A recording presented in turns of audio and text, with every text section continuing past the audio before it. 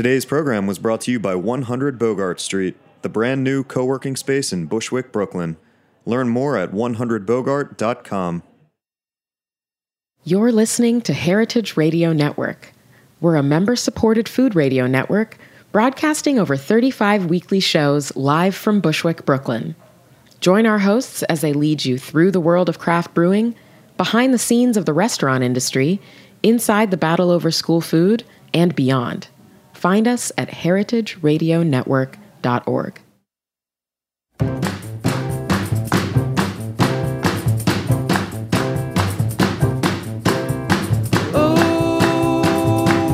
I like the way you do. Whoa, the way you took it so slow. Hey, you're listening to Eat Your Words on Heritage Radio Network. I'm your host, Kathy Airway, and it is a gray, gloomy, miserable Sunday in January today. That is to say, it is the perfect day for one type of food, which is noodle soup. Although I think my guest today would disagree. He would probably say that any day is a good day for noodle soup. That is because he just wrote a book called Noodle Soup, Recipes, Techniques, and Obsession, with over 100 recipes. And I have to say, this is not your fluffy coffee table cookbook. This is a serious scholarly ode to noodle soup in all its historical iterations and modern day adaptations throughout the world. And it is written by the professor of history and food studies at University of Pacific. He's also the author of 2 other food history books. And it is my personal noodle soup muse, Ken Albala. How are you? Hi, thanks for having me. Thanks so much for joining us, and congrats on this book. It is such an amazing book. And I gotta wonder, though, what noodle soup did you make so far today? You know, I didn't. Okay. I know I'm it's planning on making in... one tonight. Okay. I bought a few pounds of cherry stone clams, and I was thinking, you know how nicely clams go with linguine, or like on a white clam pizza, if you know New Haven. I thought that would make an interesting soup with some clam juice and cream, and shell the clams, and then put some fresh noodles in it. So that's what I'm going to do tonight. That is a great idea. So you're over in the West Coast, so I don't blame you for not having made one already. But so this book is your latest, and it really dives into the history, which I can't wait to talk a little bit more about with regards to noodle soup. But just to get started, why and when did you get obsessed with noodle soup? Well, it was actually a mistake. I never sat down and said, I'm going to write a book on noodle soup and plan that. I was actually teaching a class at Boston University, and they gave me a really nice apartment, and it had no utensils at all. No, not even a pot, not a fork. And so I just happened to have walked down the street, right on Commonwealth Avenue, and bought a little pot and some ramen, like instant ramen out of a package. And I don't know why. I've never tasted it. I mean, I must have tasted it. It wasn't a thing I ate regularly, and it was really nice for breakfast. So I, sort of bought some extra vegetables, and then, threw some shrimp in and whatever, and I just sort of got hooked on eating that for breakfast, and maybe was doing it a month or so, and thought, I can make the noodles by hand, and I can I can make the stock, and I can do all this stuff, and without realizing it, I'd already begun to collect recipes, and I think I did it for about 2.5 years. Wow. And then just the book wrote itself. It was simple after that. That is quite a story. The best accidents, happen in the kitchen, I think. Absolutely. Or inspirations. So most people think of noodle soup as more of an East Asian food tradition, but you cover the globe. There's Slovakian pulled noodles, and you've traced the history of noodle soup and to try to pinpoint its exact origins, which are not exactly something you can pinpoint. It seems. No, the oldest noodle soup is found in China, which dates back about 4,000 years, but it's made of millet. So there are really, really old Asian soups. There's with noodles. There's also a lot of Middle Eastern ones, things that are like noodles. Sometimes they're fried, but I think wherever you have wheat, basically, you're going to have people figure out that you can grind it, add water, and then dump it into a soup. So I do cover most places that have soups, but there surprisingly are places that don't have them, or there are not many forms. India, surprisingly, which has wheat from a very early time, there aren't many noodle soups there. And my guess, and I was just having this discussion with a colleague. My guess is that places where you eat with your hands, noodle soup just becomes impossible. Because you'd have to stick your hand into the hot soup, or sip it, or try and slurp the noodles out. It would just be impossible. So I think the solution at least for Asia, obviously, was to use chopsticks, and in the West it was a fork, or spoon, using two utensils. Right. And the other interesting thing is where you do have those utensils, like in Italy, for example, you almost never have long strands of noodles in a soup. It's usually very short ones that you can pick up with a spoon. Like Italian noodle soups usually have macaroni in them. Even German ones, when you have spätzle in a soup, it's something you can eat with a fork. Mm-hmm. But usually not long strands. So what came first, the chopsticks or the noodles? Oh, gosh, I don't know. Chopsticks are about Han Dynasty China, so I don't think there's much evidence long before that. So noodles are older then.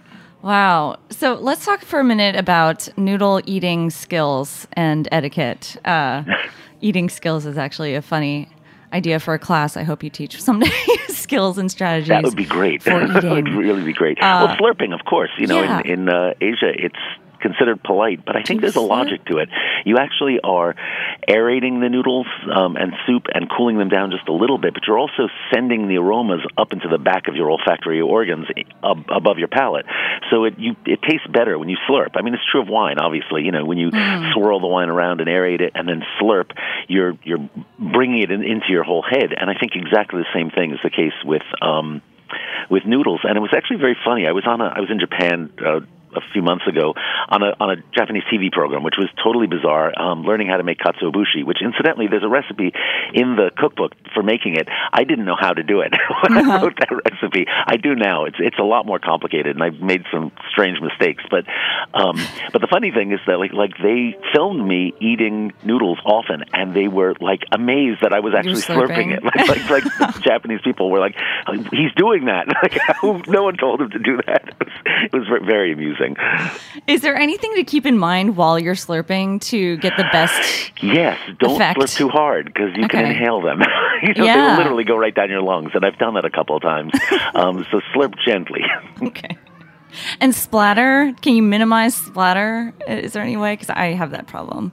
It is really hard, and I have to say, when I started the whole project, I had facial hair, I had a beard, right. Goatee. It's the dumbest thing on it. You just cannot eat noodle soup without getting it in your beard. So I shaved, and I still don't have facial hair as a result of that.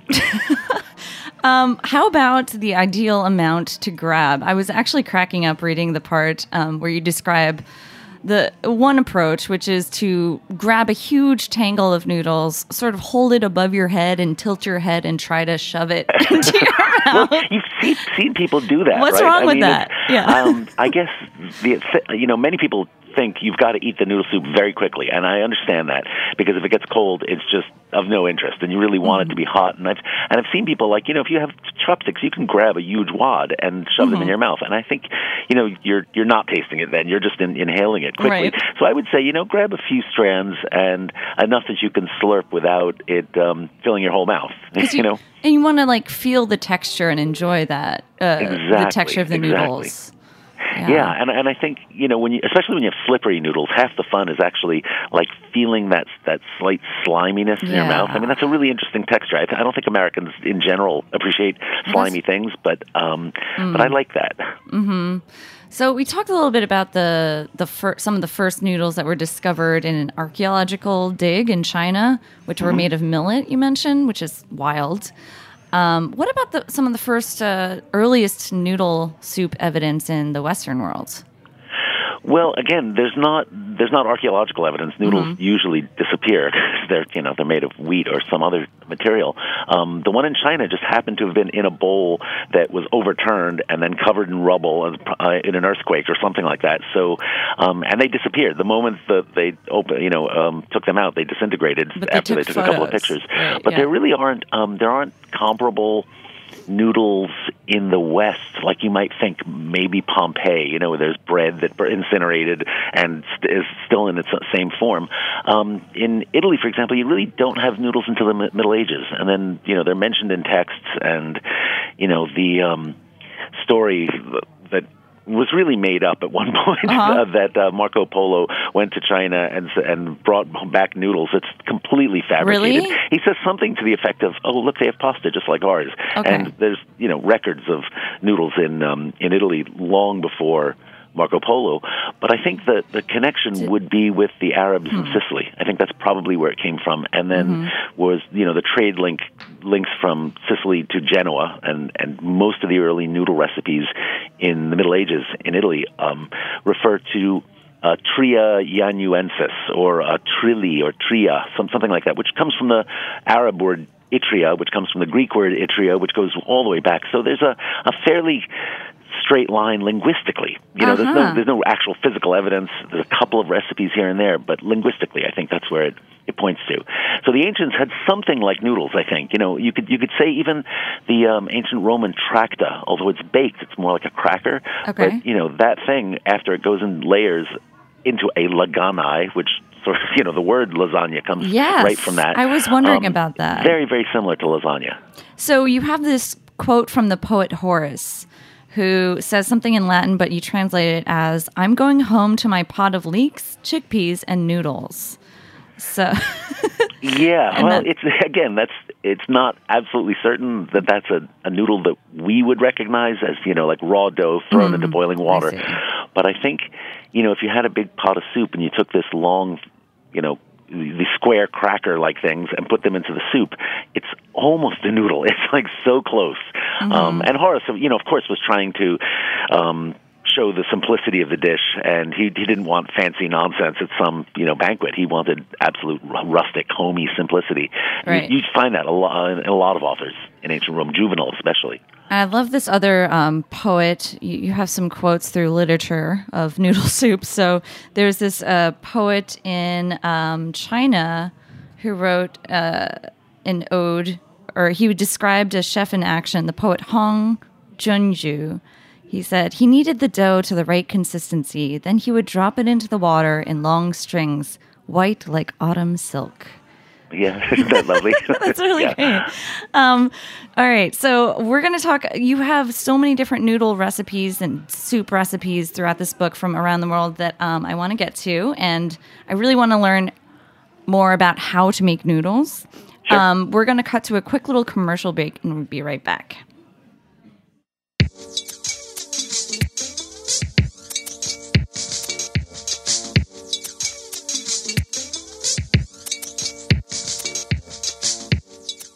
"100 Bogart Street is finally open and ready for Bushwick.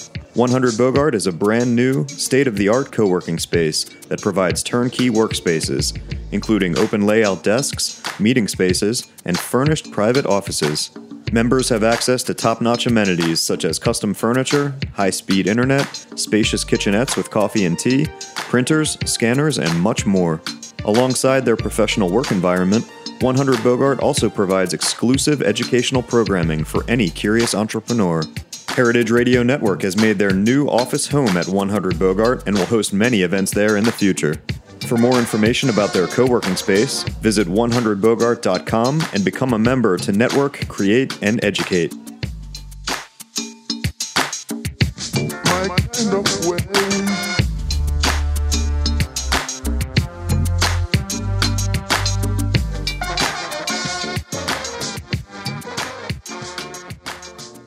All right, we're back chatting more with Ken Albala. He's the author of his latest cookbook, Noodle Soup Recipes, Techniques, and Obsession. And we're also joining the studio with Greg Bresnitz, host of Snacky Tunes here on Heritage. Hi. And he's just hungry listening in. So we're going to talk a lot about these recipes that you have. I didn't realize that so many cultures, I know you mentioned there's some that do not have noodle soup, but for instance, the Netherlands has a groten soppen met ballade. That's close. Ballet, yes. Yeah, it just means little balls in Dutch. And it looks like a noodle soup from the picture. That is exactly what it is, yeah. Yes. And then there's the Slovakian noodle soup. you have some fun, like, absurdities too throughout this book. Yeah, I mean, I got to a point where I thought, if something exists on Earth, I can probably make a noodle out of it, and it turns out that's true. It's a strange procedure. I think, when people put vegetables and things into noodles, they usually cook like you'd spinach. You'd cook the spinach first and squeeze out the water, and then add it to the noodle. But there's really no way to get really, really intense spinach flavor. Because there's so much water in it still that you would have to add a ton of flour to make a noodle out of it. So what I decided to do was to dehydrate vegetables in shave them very thin, or if they're leaves, just dehydrate them, put them in a coffee grinder, and then add them in equal parts to flour, and then just add egg to bind it. So you really are getting this intense vegetable, or adding squash, or adding carrots, or anything, and the colors turn out wonderful. And in fact, I did a whole salad. I took 6 salad ingredients: lettuce, tomatoes, carrots, cucumber, some other things, and dehydrated each separately, ground them, made them into doughs, and then made a whole salad out of it. Made noodles, but with the exact same ingredients as a salad, and it looked and tasted fantastic. Now, what is your take, though, on spiralizing zucchini into, and I hate this word, I don't even want to say it, but zoodles? I mean, there's nothing inherently wrong about doing that. And we actually have a spiralizer in my household. I don't use it very often, but it's there. I just object to you calling it a noodle. I would agree. Greg, you're shaking your head. You have a noodle, use some starch of some kind, and it should have the texture and flavor of a noodle, It seems to just, it's knock something down else. It's something else. Yeah, I mean, we have words for a reason, right? So it's vegetable. Exactly. What is in a name? A noodle is in a name. But the cool thing, Ken, here is that you explore that there are vegetables, like you were saying, that you turn into noodles, not just by shape, though. But, forging the spinach into the noodle with the dough and so forth. Right, and the one that really eluded me for many years was artichokes, and I always thought, I'll just add cooked artichoke to flour, or I will, scrape the leaves and somehow get that into a noodle, and they were never that good. They just didn't taste right. And it turns out that if you take baby artichokes and you shave them very thin, dehydrate them, ground them, add them, again, equal part to flour, you get this intense artichoke flavor. That's really one of my favorites. That turned out fabulous. I think the fava beans also are very easy to do. And if you don't have a dehydrator, you can always just put the thing in the oven, a very low oven, and leave it overnight, and it'll dry out fine. Does it help if the vegetable has more starches to it? So it doesn't fava matter. beans? No, not at all. In fact, I've used weeds from the backyard. I was just looking through the book and noticed, hey, that's the side of my house with this weeds growing. But I ate them. I've used, pretty much anything. I've used crickets. That was really the only noodle that was terrible. I would do not recommend doing that. That sounds like a good way to eat crickets, though. But when you walk into a pet store and you have this musty, weird smell, that's the crickets. It's awful. Ooh, I see what you mean. Yeah, but if you can hide that in a noodle soup, I think I would give that a try. Yeah, it wasn't good. No, that was the only one that was really disastrous. I mean, if you add, if you use cricket flour in sweets and with chocolate and things, you don't notice it. But in a noodle, it was really intense. Now, flour is not the only starch that you need for noodles. You have, you have purple yam here. There's mung bean noodles, the glass noodles. I mean, you can really make a noodle out of any starch. So if you go into an Asian grocery store and buy tapioca or mung bean or potato starch or anything, even wheat starch, you basically make a kind of steamed noodle with that. So you would either put it in a tray and a steamer, and I don't know why people don't make these at home. They're really, really easy to do. And you steam it, and then you cut it up. Or you can cook the starch with water in a pan until it becomes a dough, and then extrude it. Like use your ricer or use a small hand extruder. They're very easy to find. And just extrude it right into the boiling water, and you get a kind of rice starch noodle, which is, for pho or for, anything. But what's really interesting, and something that I figured out after writing this book, of course that always happens, you're still doing it, and then you realize, oh my gosh, I found this technique. But if you take flour and you knead it a lot, you'll build up the gluten strands in it, and then you put it into a bowl of water and continue kneading. What happens is the starch will seep out of it and sink to the bottom of the bowl, and you get these lumps of sort of gummy gluten. I'm forgetting the name of it in Chinese, but basically you have these lumps of wheat gluten, and you fry those, and they're really lovely, chewy, and the texture is very much like chicken. It's really weird. And then you pour off the water, and you've got that starch, so you can actually make a noodle from flour with, the starch and the liang pi, I think is what it's called. Okay. But you can have like totally gluten-free noodles too, because I see you have like all these ancient grains. You got chestnut flour. You got and they have a history too. It's not like you're just kind of goofing around here. Well, both actually. I don't like goofing around, but yeah, I mean, chestnuts, acorns make a really, really lovely flour. You can make a noodle out of it. 100% acorn. Anything that's got like starch and carbohydrates in it will you can make into a noodle. Beans make really nice noodles also. But I also, was playing around with things that you don't traditionally use in noodles. But one I should mention that's really interesting, and I don't think many people realize you can make it at home, is called shirataki, which is a noodle made out of a tuber that has not only no gluten, but it has no calories either. Your body can't process it, so it just goes right through you, basically. And you can make that yourself? You can make it at home, yeah. You buy this stuff called konjac flour, or sometimes it's called glucomannan, and it's a very strange sort of alchemical procedure that I outline pretty in detail here, unlike many of the other recipes, which are quick and easy. This one's sort of weird, but it makes a very beautiful translucent noodle with no flavor whatsoever. That's the only reason I'm not crazy about them. But no calories either. Well, that's, good for those post-holiday diets right now. Yeah, exactly right. No flavor, no calories. No flavor, trade-off. Yeah, no calories. Sounds good to me. But, okay, so you mentioned a little bit about the balance of getting these sort of traditional recipes and then also goofing around and creating your own. What's your take on, finding authenticity within food and recipes? Oh, that's a really hard question. You mentioned it's a conundrum I think these days. The problem is, of course, authenticity is a moving target. What are you talking about? Are you speaking about a very specific time, a particular person, or kitchen, or are you talking about the way people do it back in the home country, or something like that?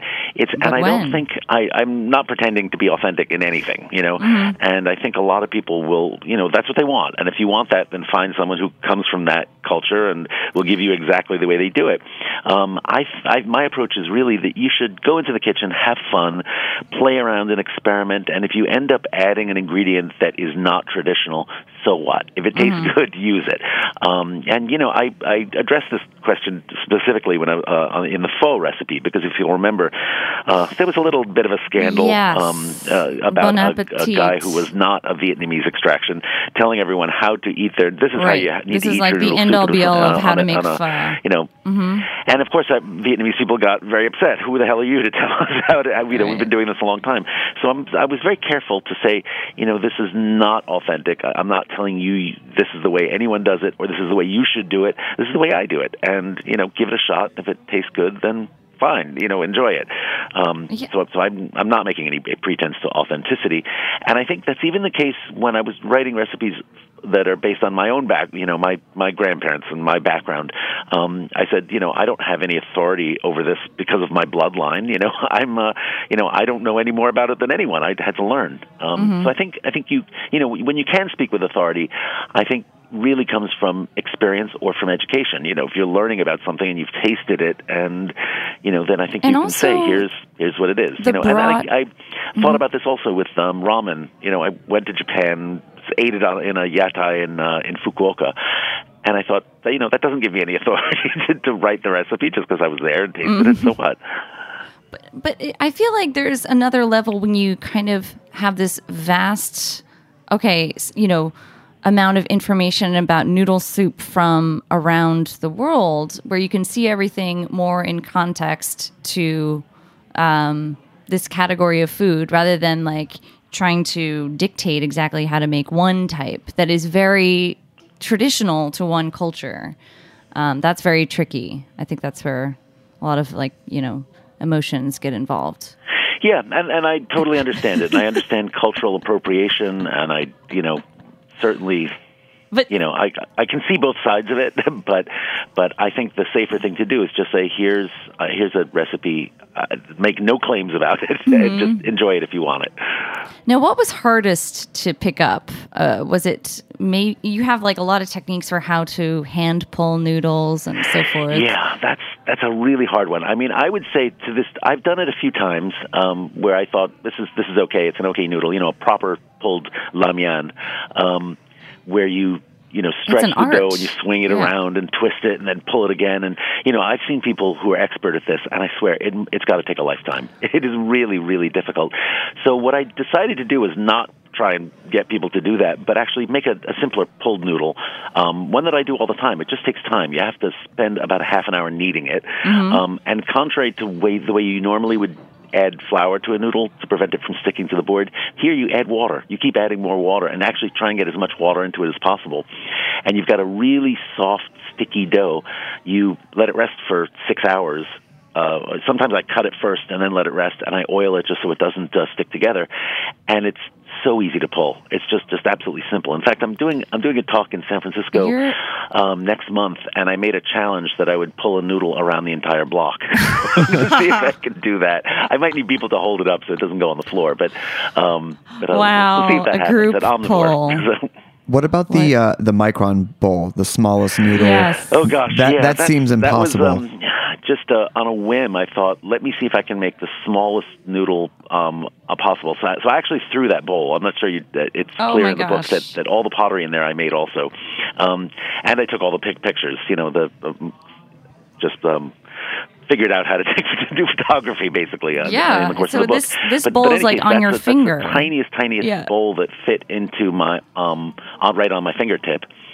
And the noodles themselves, I just got out a magnifying glass and basically used maybe a thimble full of of dough to make the noodles.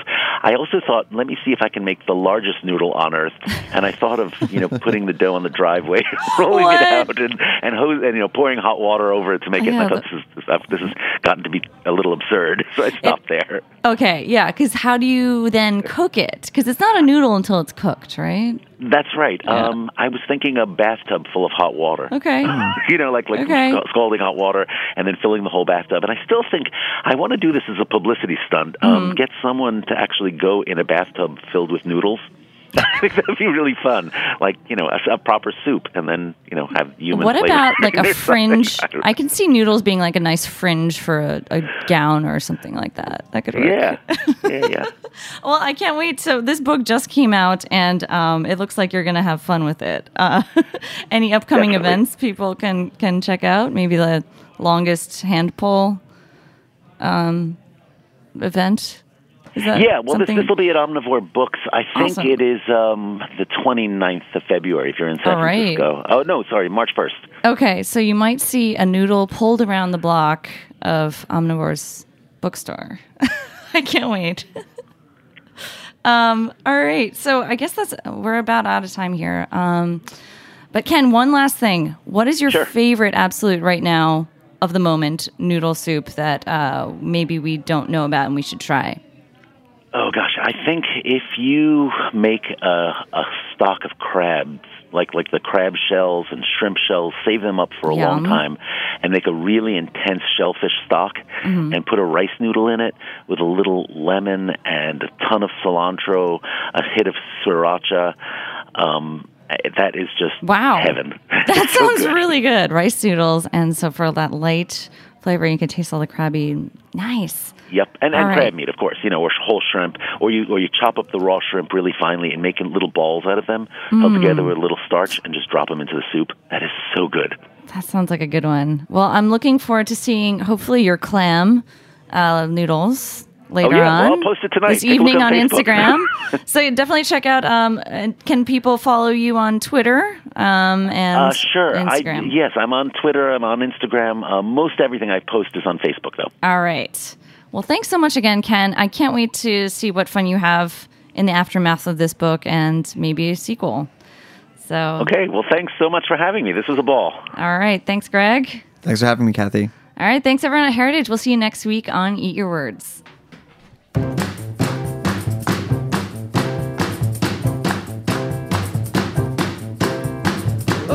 Ooh, I like the way you do. Whoa, the way you took it so slow. Thanks for listening to Heritage Radio Network, food radio supported by you. For our freshest content and to hear about exclusive events, subscribe to our newsletter. Enter your email at the bottom of our website, heritageradionetwork.org.